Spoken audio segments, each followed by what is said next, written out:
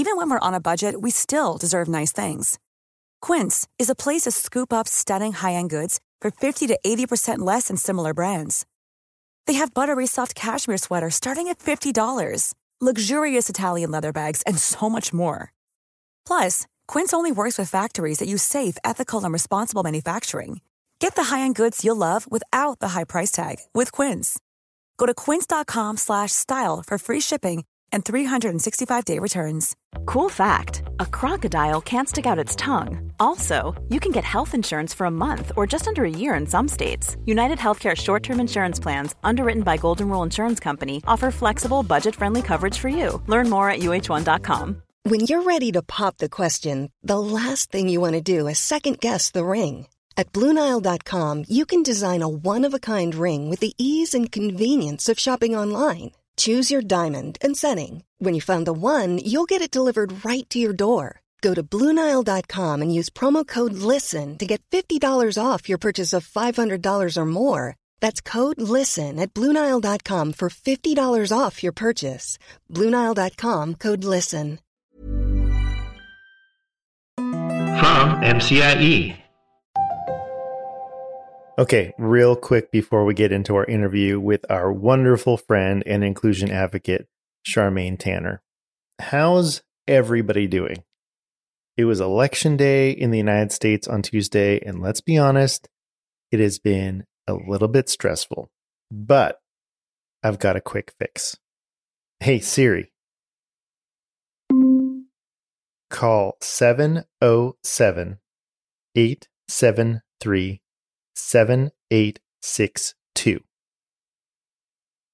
Calling +1 707-873-7862. Okay, check this out. Hi, welcome to Pep Talk, a public art project by Westside School. Bienvenidos a Pep Talk, un proyecto creado por los estudiantes de Westside School. Para un mensaje feliz, presiona 5. Please listen to the following options for encouraging messages. All right. If you're feeling mad, frustrated, or nervous, press 1.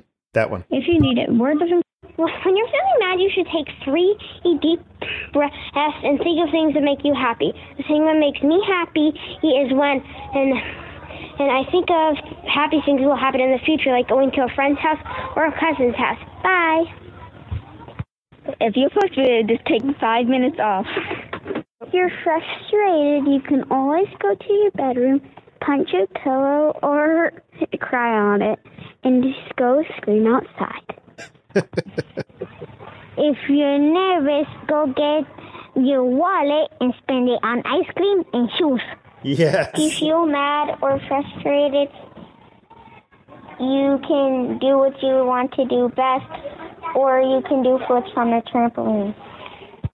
If you feel mad, please just do something that you like. Do something that inspires you. Do something to make you feel better. And you know what makes me feel better is knowing that you can go ahead and call that number and get your own pep talk from a kindergartner.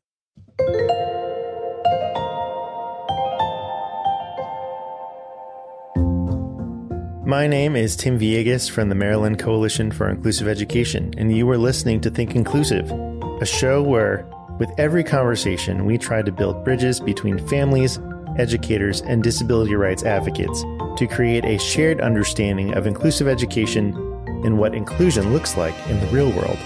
You can learn more about who we are and what we do at mcie.org.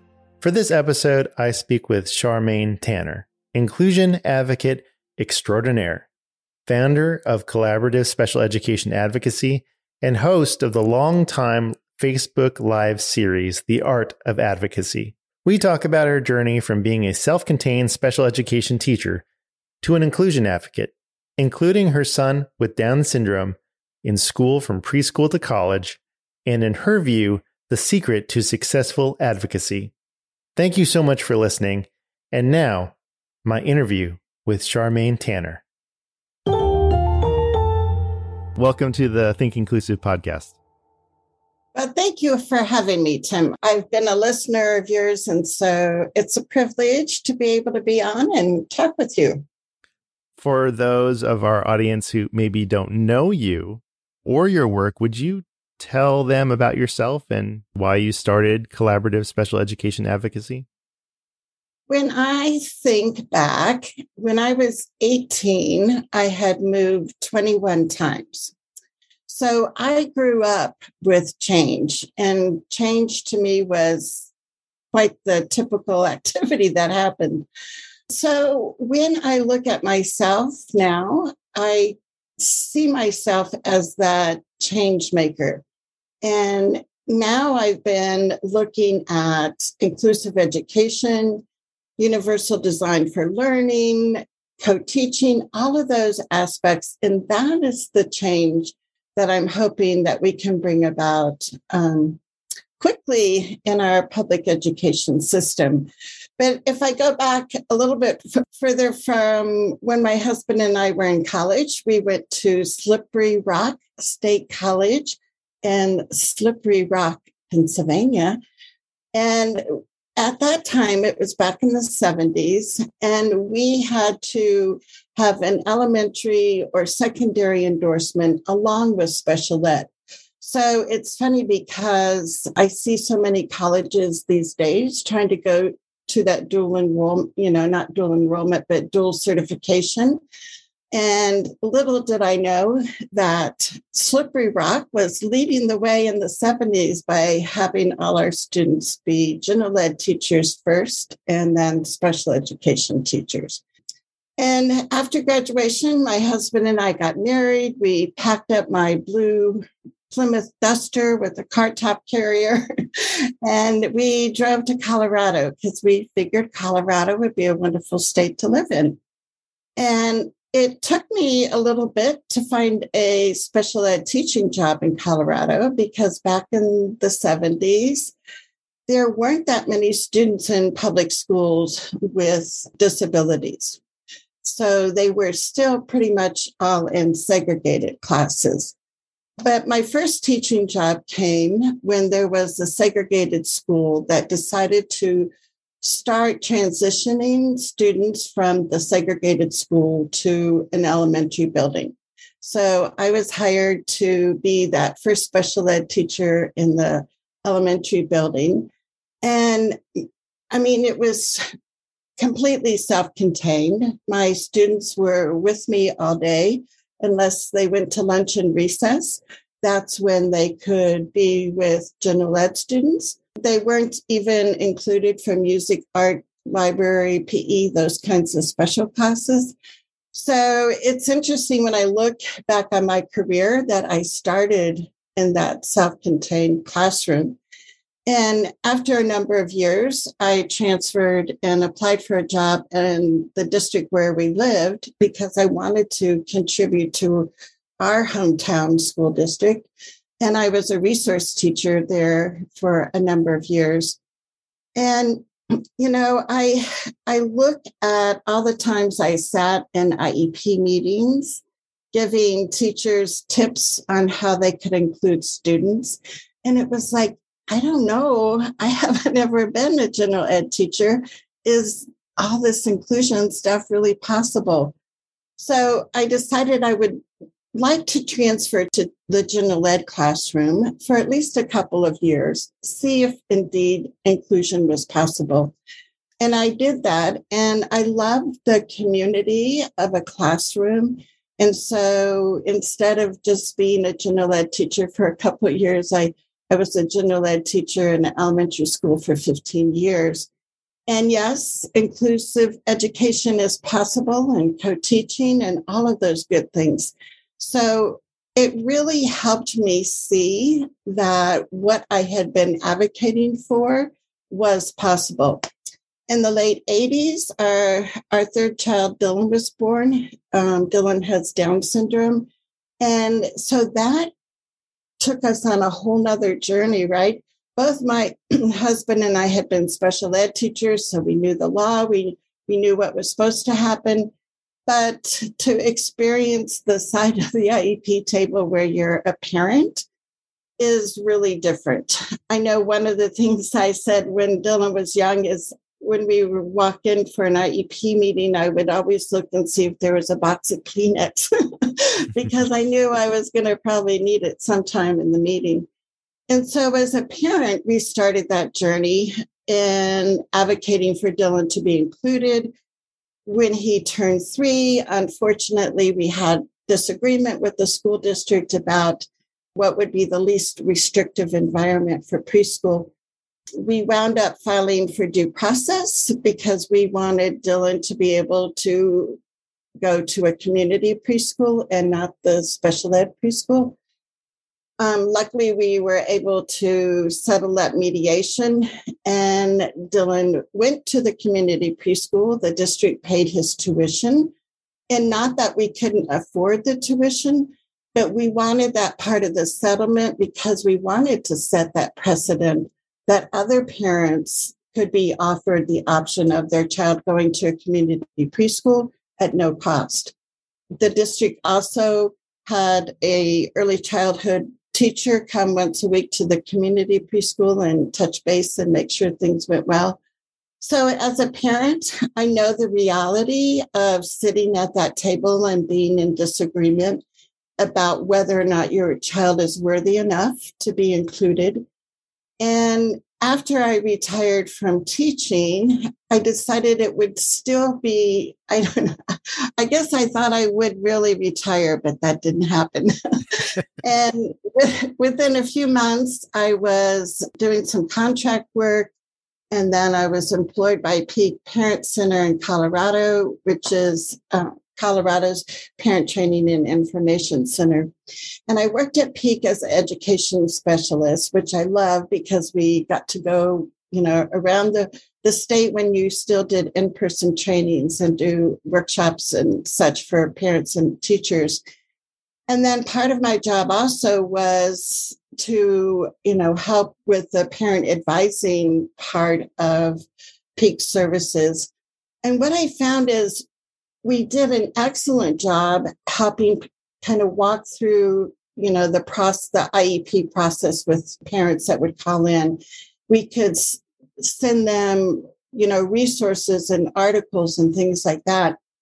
We would give them suggestions on, these are good questions to make sure you ask at the meeting, like, show me the data, make sure you ask the teachers, show me the data. And so parents were really thankful, but sometimes parents would call us back and say, I had my IEP meeting yesterday and I said, show me the data.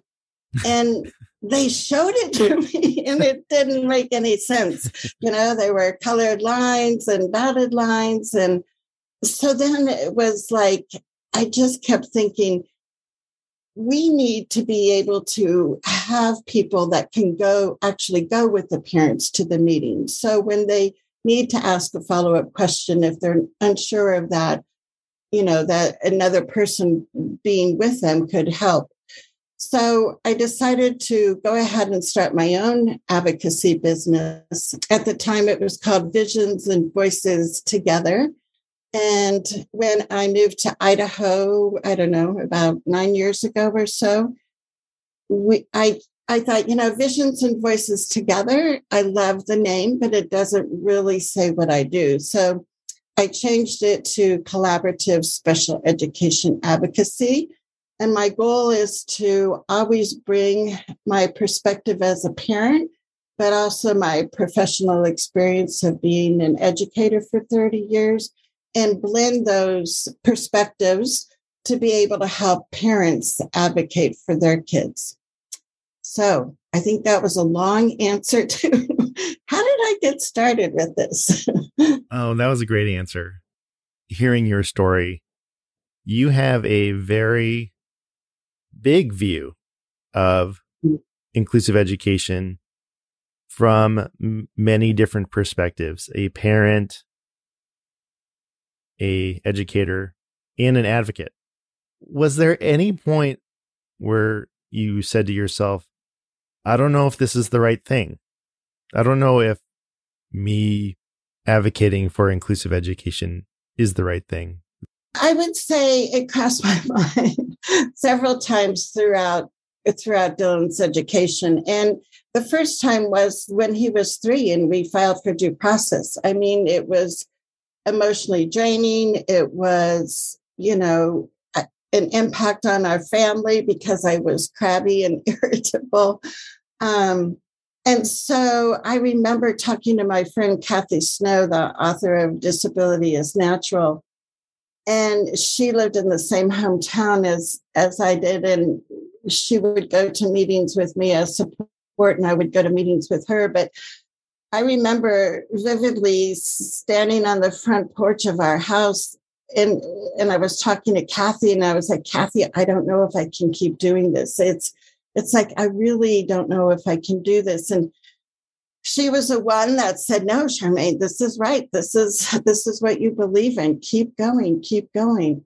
And so, and I was also lucky because I was going through Colorado's Partners in Leadership program. And so I was hearing speakers like, Norman Kuntz and Judith Snow and people like that it was like, yes, this is the right path. This is what we need to be doing.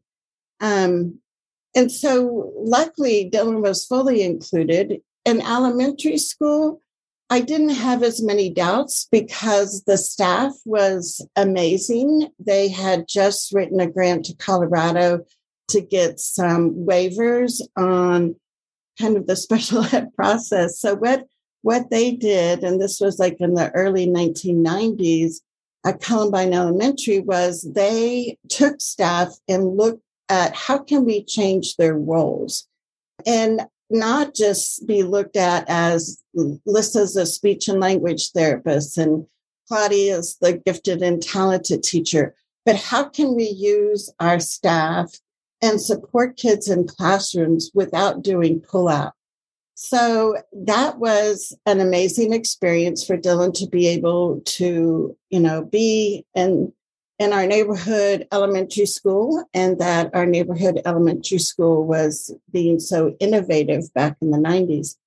In the middle school years, I didn't have any doubts about inclusion being the right thing. It was a little bit harder in the middle school because they hadn't experienced, supporting any students in the classroom with disabilities. And their model was you spend most of your time in this resource room. And so I knew inclusion was still the way we wanted to go. It was just in middle school, we had to kind of ramp up our advocacy again. In high school, I didn't have any doubts about inclusion because I had seen all the things that Dylan had experienced throughout his years in the district. And he just felt, like he was really welcome, that he really belonged. But I say in the early years, sometimes there were some of these things like, I don't know, is this really the right way to go? Yeah, I wanted your perspective because a lot of parents are asking that question and wondering if it's the right thing. And like your story, they've gone through considerable emotional stress, financial stress, right? And they're going, is this worth it? So thank you for sharing that. It seems like in the 90s, there was some momentum around inclusive education. So you had a bunch of people spending lots of money, including the federal government, on initiatives, inclusive education initiatives. And then right around late 90s, early 2000s, it kind of, I don't know what happened. But so I guess I'm asking you, did you see that? Because you also have that big picture. And I didn't start teaching until 2003. So I came in on the like inclusion, like, no, Tim, we tried that. Right. We tried that, didn't work. That didn't work. So I'm curious as your perspective, if that's something that you saw, like the the investment in inclusive education initiatives in the 90s, and then it just kind of petered out in the 2000s. Did you see that? And I didn't realize that until much later. And then when I look back at, it's like, so how come we were able to have Dylan fully included from preschool and actually through college? And why isn't it still happening today?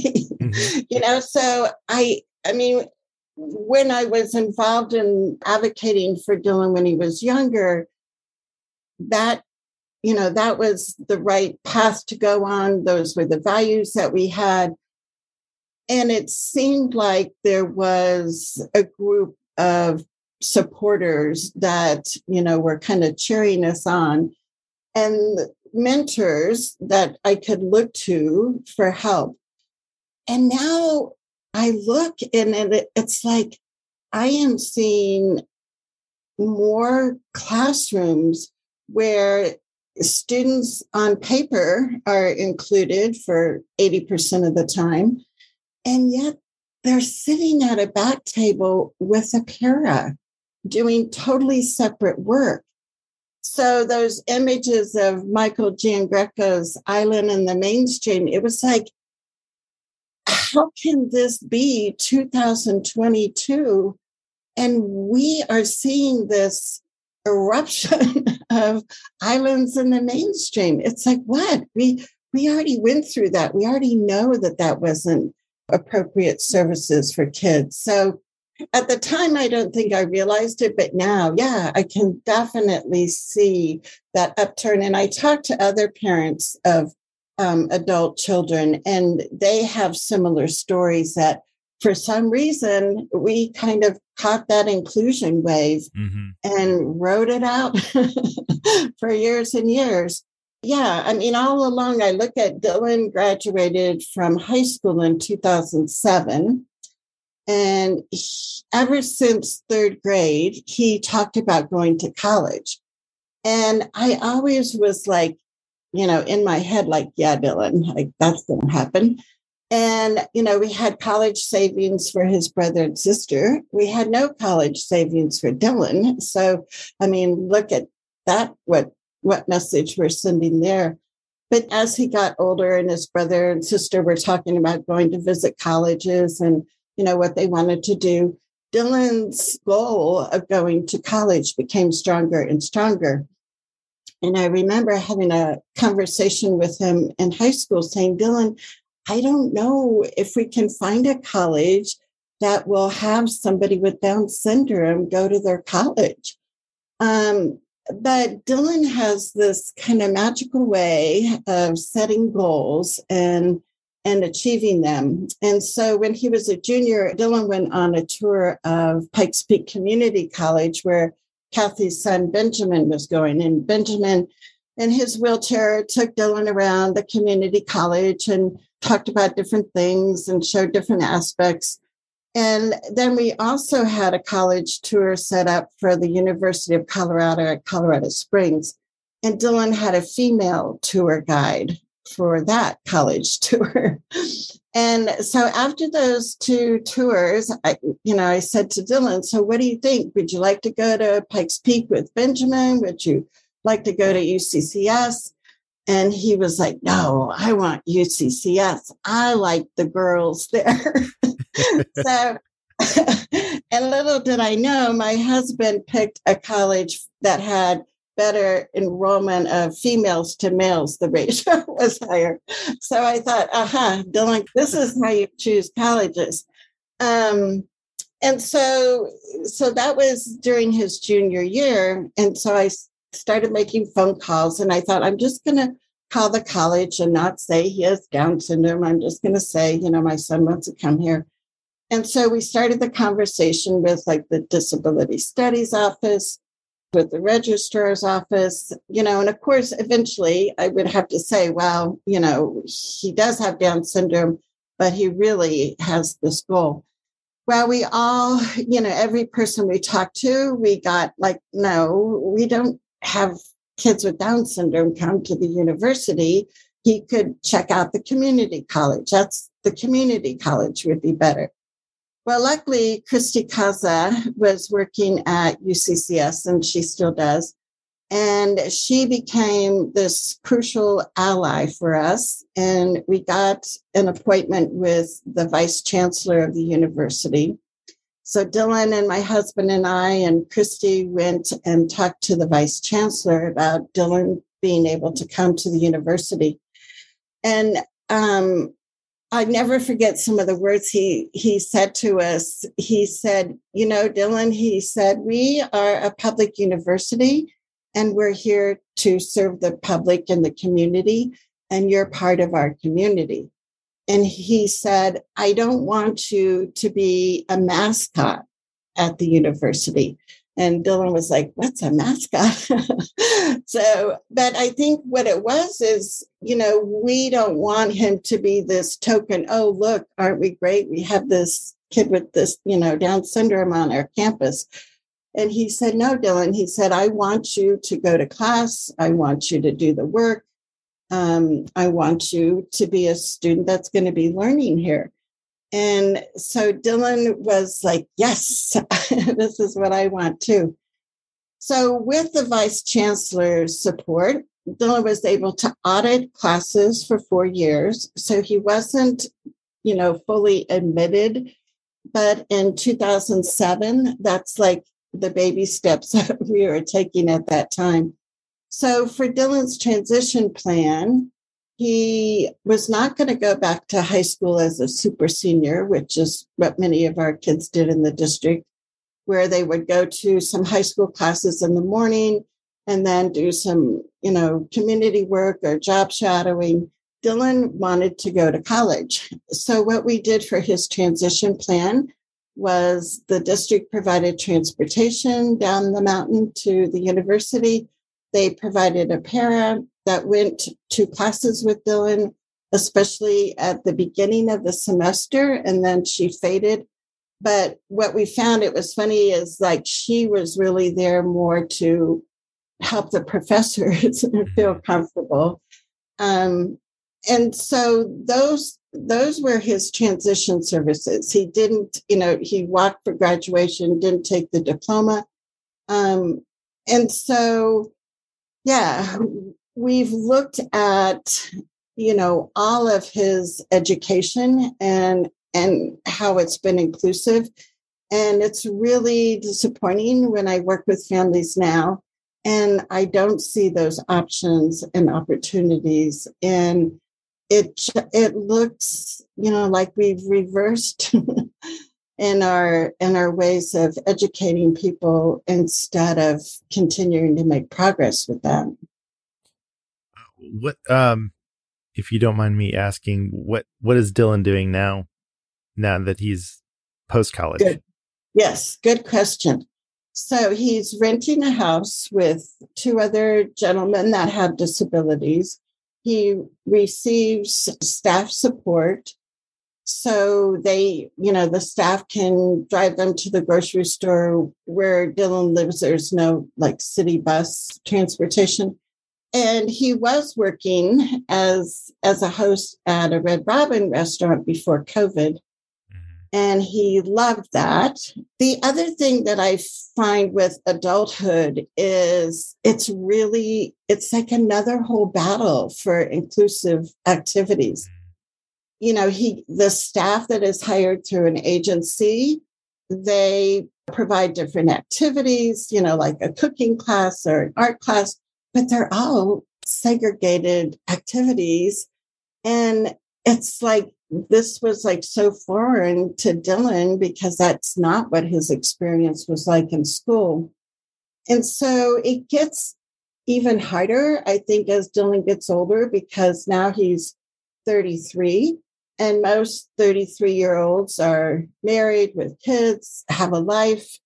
And so it's not as easy to make connections and friendships. So that's like a whole nother frontier for inclusive communities, Yeah, it's the extension of what we want for our kids through schooling, and then to have the community be inclusive So it's the whole life, a lifetime of inclusion, right? Right. And that's the thing. I think, now there's so many more post-secondary opportunities for disabled students. And, I think that came from all the parents that were seeing the success of inclusion, during, pre-K through senior year, and then wanting more for after high school. Ever since, 1975 or before that, when you saw that grassroots parent advocacy with some disability organizations, and that collective advocacy made those huge changes. And I think that's what we continue to see. Now, what is different is it's not just parents and disability organizations, but it's self-advocates, right? Their voices now at the table. And it's also educators. There are so many educators around the country that are proponents of inclusive education. And so we have the opportunity to really widen our circle of allies and bring all those voices to the table to make change. And that's my hope, is that powerful group can continue to make changes in public education and in our communities. I see what you're seeing. I see that there are dedicated and committed parents who are advocating for inclusive education. And I know a lot of educators who are speaking out that they want inclusive education to be the expectation in the United States. So what do you think is the next step in this journey? Well, I think it's continued conversations and continued building relationships. One of the things that I had said a long time ago was the 3 R's of advocacy are relationships, relationships, relationships. And I think as parents, when we look at our kids and we are wanting them to have relationships with classmates and the importance of getting to know each other. And that is like that first step of building relationships. And I look at, as parents, we also have to look at our relationships with staff as being really critical. And that's going to start in those same baby steps of getting to know the staff. And I think of it might sound like silly little things, but it's talking to the teacher and finding things out like, oh, you have the same favorite restaurant in town, or you can't believe that, your sister and brother and their sister went to high school together or whatever. But those little pieces of information that help you know that teacher as a person makes a huge difference. When the teacher gets to know your family as a family, I think teachers put even a little bit more extra effort into the families that they're connected with. And so we need to make sure that that's happening with all the families and not just the families that have the time and the education and maybe the cultural competencies and privileges that white middle-class people like myself have, right? And so I really am looking at how we can develop relationships between families and educators, and also look at the other marginalized students and families in that classroom and in the building, and what we can do to develop those relationships. And so I think it's conversations, it's relationships, it's looking at examples like the school districts that the Maryland Coalition for Inclusive Education has been working with to show people what's really possible. Thanks for the plug. I swear I didn't pay her to say that. I know. You can send the check too. No. Do you ever think that advocacy can cross a line? I'm hearing you talk about relationships, but I'm not hearing you talk about being adversarial or shouting people down or shaming. So, I don't know if you have an example. If it's fine, if it's fine if you don't. But. And I mean, I look at myself. There's been times in IEP meetings, and especially when I was first beginning advocacy, where I was shouting with the special ed director. And, so I have behaviors and examples when I was not that stellar collaborative person. So that happens. And I mean, as an advocate, I really only get parents calling me when communication has broken down, when trust is broken down. And so that is another challenge, because it's like, so I'm coming into a situation where there's been a lot of tension. There's been a lot of arguing before at meetings. And so here I am. It's like, okay, so how are we going to be collaborative? And it's hard because parents expect when they hire an advocate, I think a lot of times that the advocate is going to be this, pretty assertive person.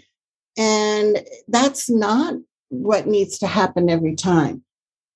On the other hand, I also, help parents write state complaints and go to mediation with them. So I know that it can get to the point where we're not going to do this collaboratively. We're going to have to look at some, other options for this dispute resolution. And I think, parents are emotionally involved because it's their own child. But I rarely see what I would say crossing the line from parents. I see it as them being persistent with their advocacy. Mm-hmm. So, but that all of that happens during IEP meetings, right? When there's such a misalignment between values, and that's something that takes a lot of time. And parents, as looking at your children, you don't have a lot of time for systemic change to kick in.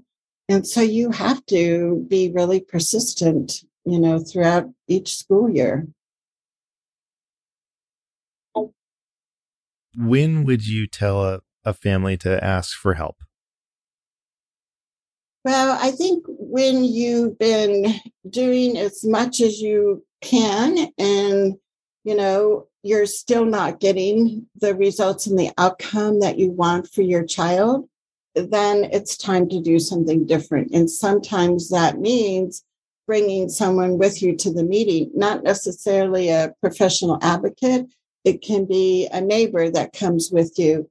You can be tapping into the resources at your parent training and information centers and talking to parent advisors there.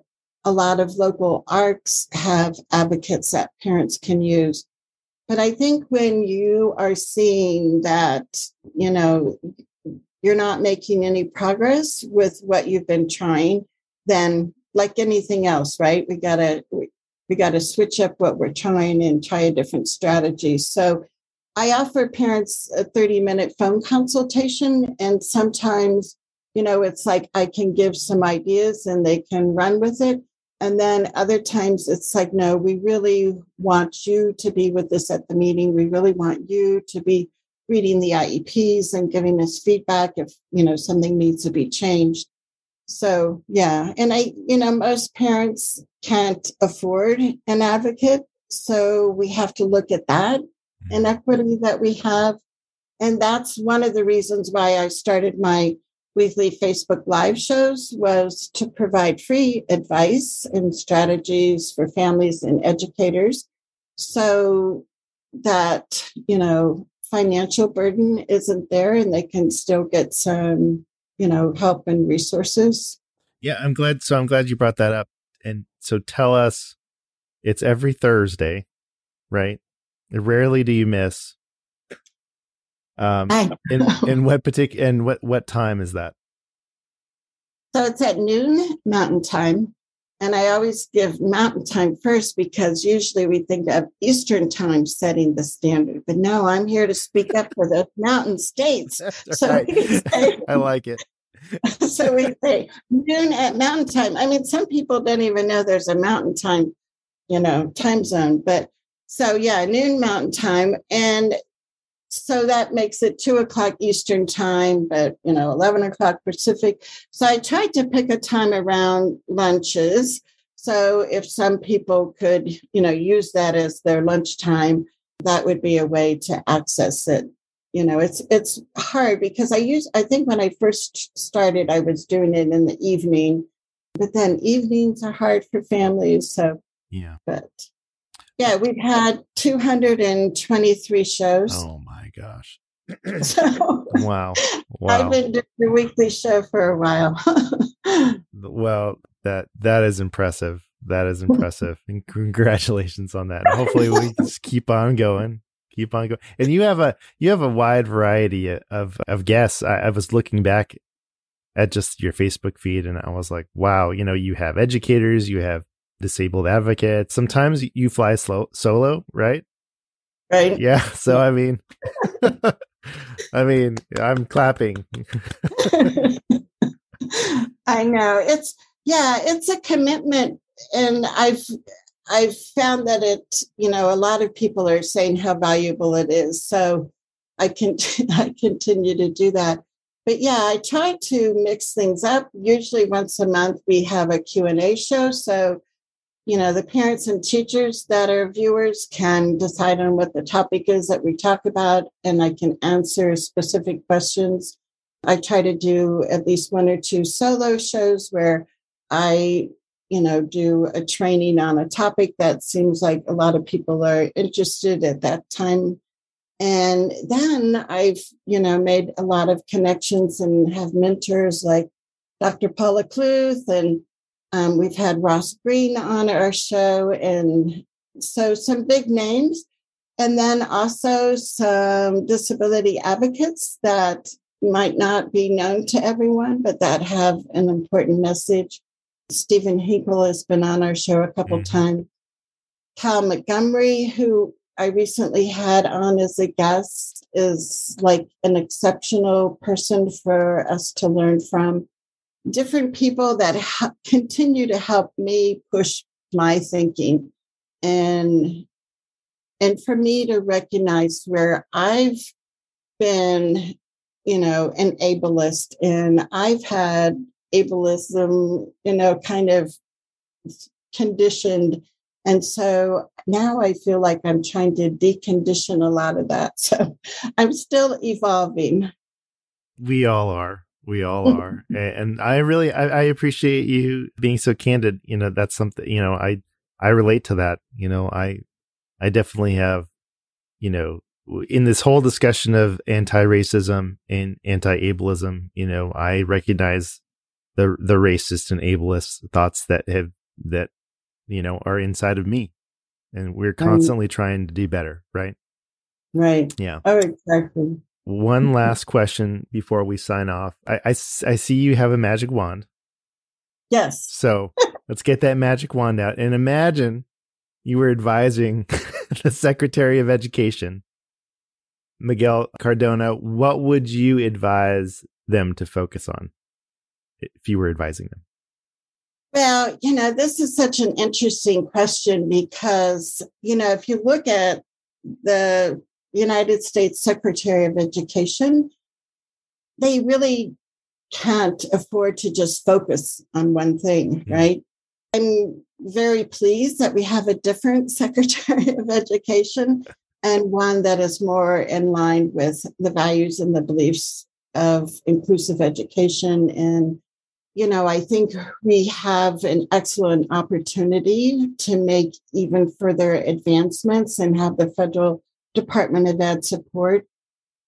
I look at issues like ending seclusion and restraint, and I just did a show about school boards and how we have to have this collective, advocacy. And, what we can do at the school board level. And I thought, I need to get back involved in the school district where I live. Without kids in the district, you feel a little, more at the side.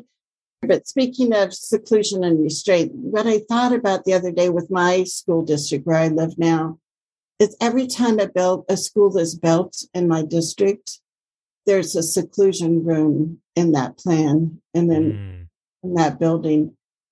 And I thought, Charmaine, this is something that you need to be looking at, and how I can start a group of parents to look at changing that. So from a federal level, if we had more guidance and support to end seclusion and restraint, that would be exceptional. Of course, I would like the secretary to, continue to look at things like universal design for learning. It's written in some of the laws that we have for education, but we don't see it implemented with fidelity that much yet in our schools.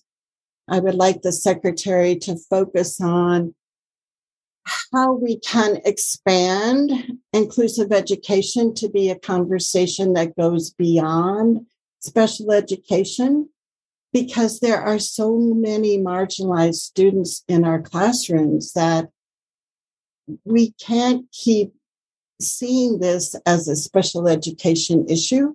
This is a general education initiative that we need to make these systemic changes. So, and then I would just love to have lunch with him and listen to him and hear his perspectives on things now that he's, on this federal level. So as, families and educators, it's hard for us to know what happens on the federal level, but that's also an important way that we can be more policy advocates is when we get, involved at that level. So, yeah, I wish him well. And I should see if I could get him to be a guest on my show. I was just thinking that. Do you have any connections for me? I wish. I wish. Charmaine Tanner, thank you so much for being on the Think Inclusive podcast. It was an absolute pleasure. Thanks, Tim. It was great. And I appreciate the support that you give your guests, because I felt like we were just having a conversation and it wasn't something stressful, which I was worried about. So thank you for making my experience as a guest being delightful. And I appreciate the work that you're doing and that you continue to do. So it's exciting.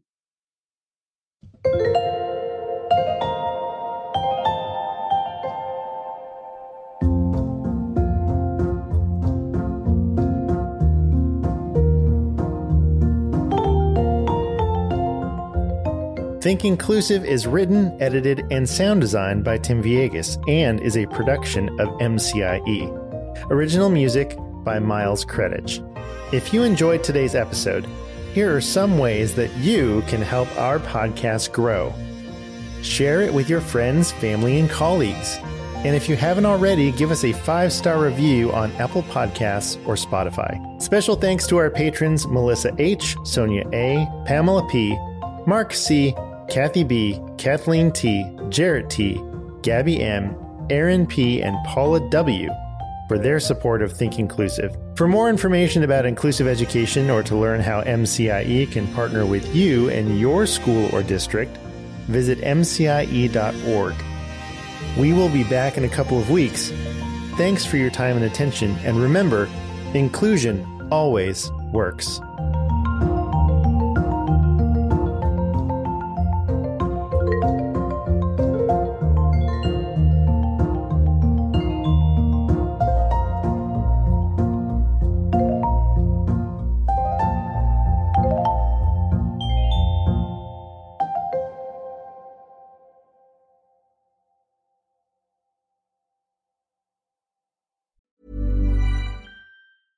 Even when we're on a budget, we still deserve nice things. Quince is a place to scoop up stunning high-end goods for 50 to 80% less than similar brands.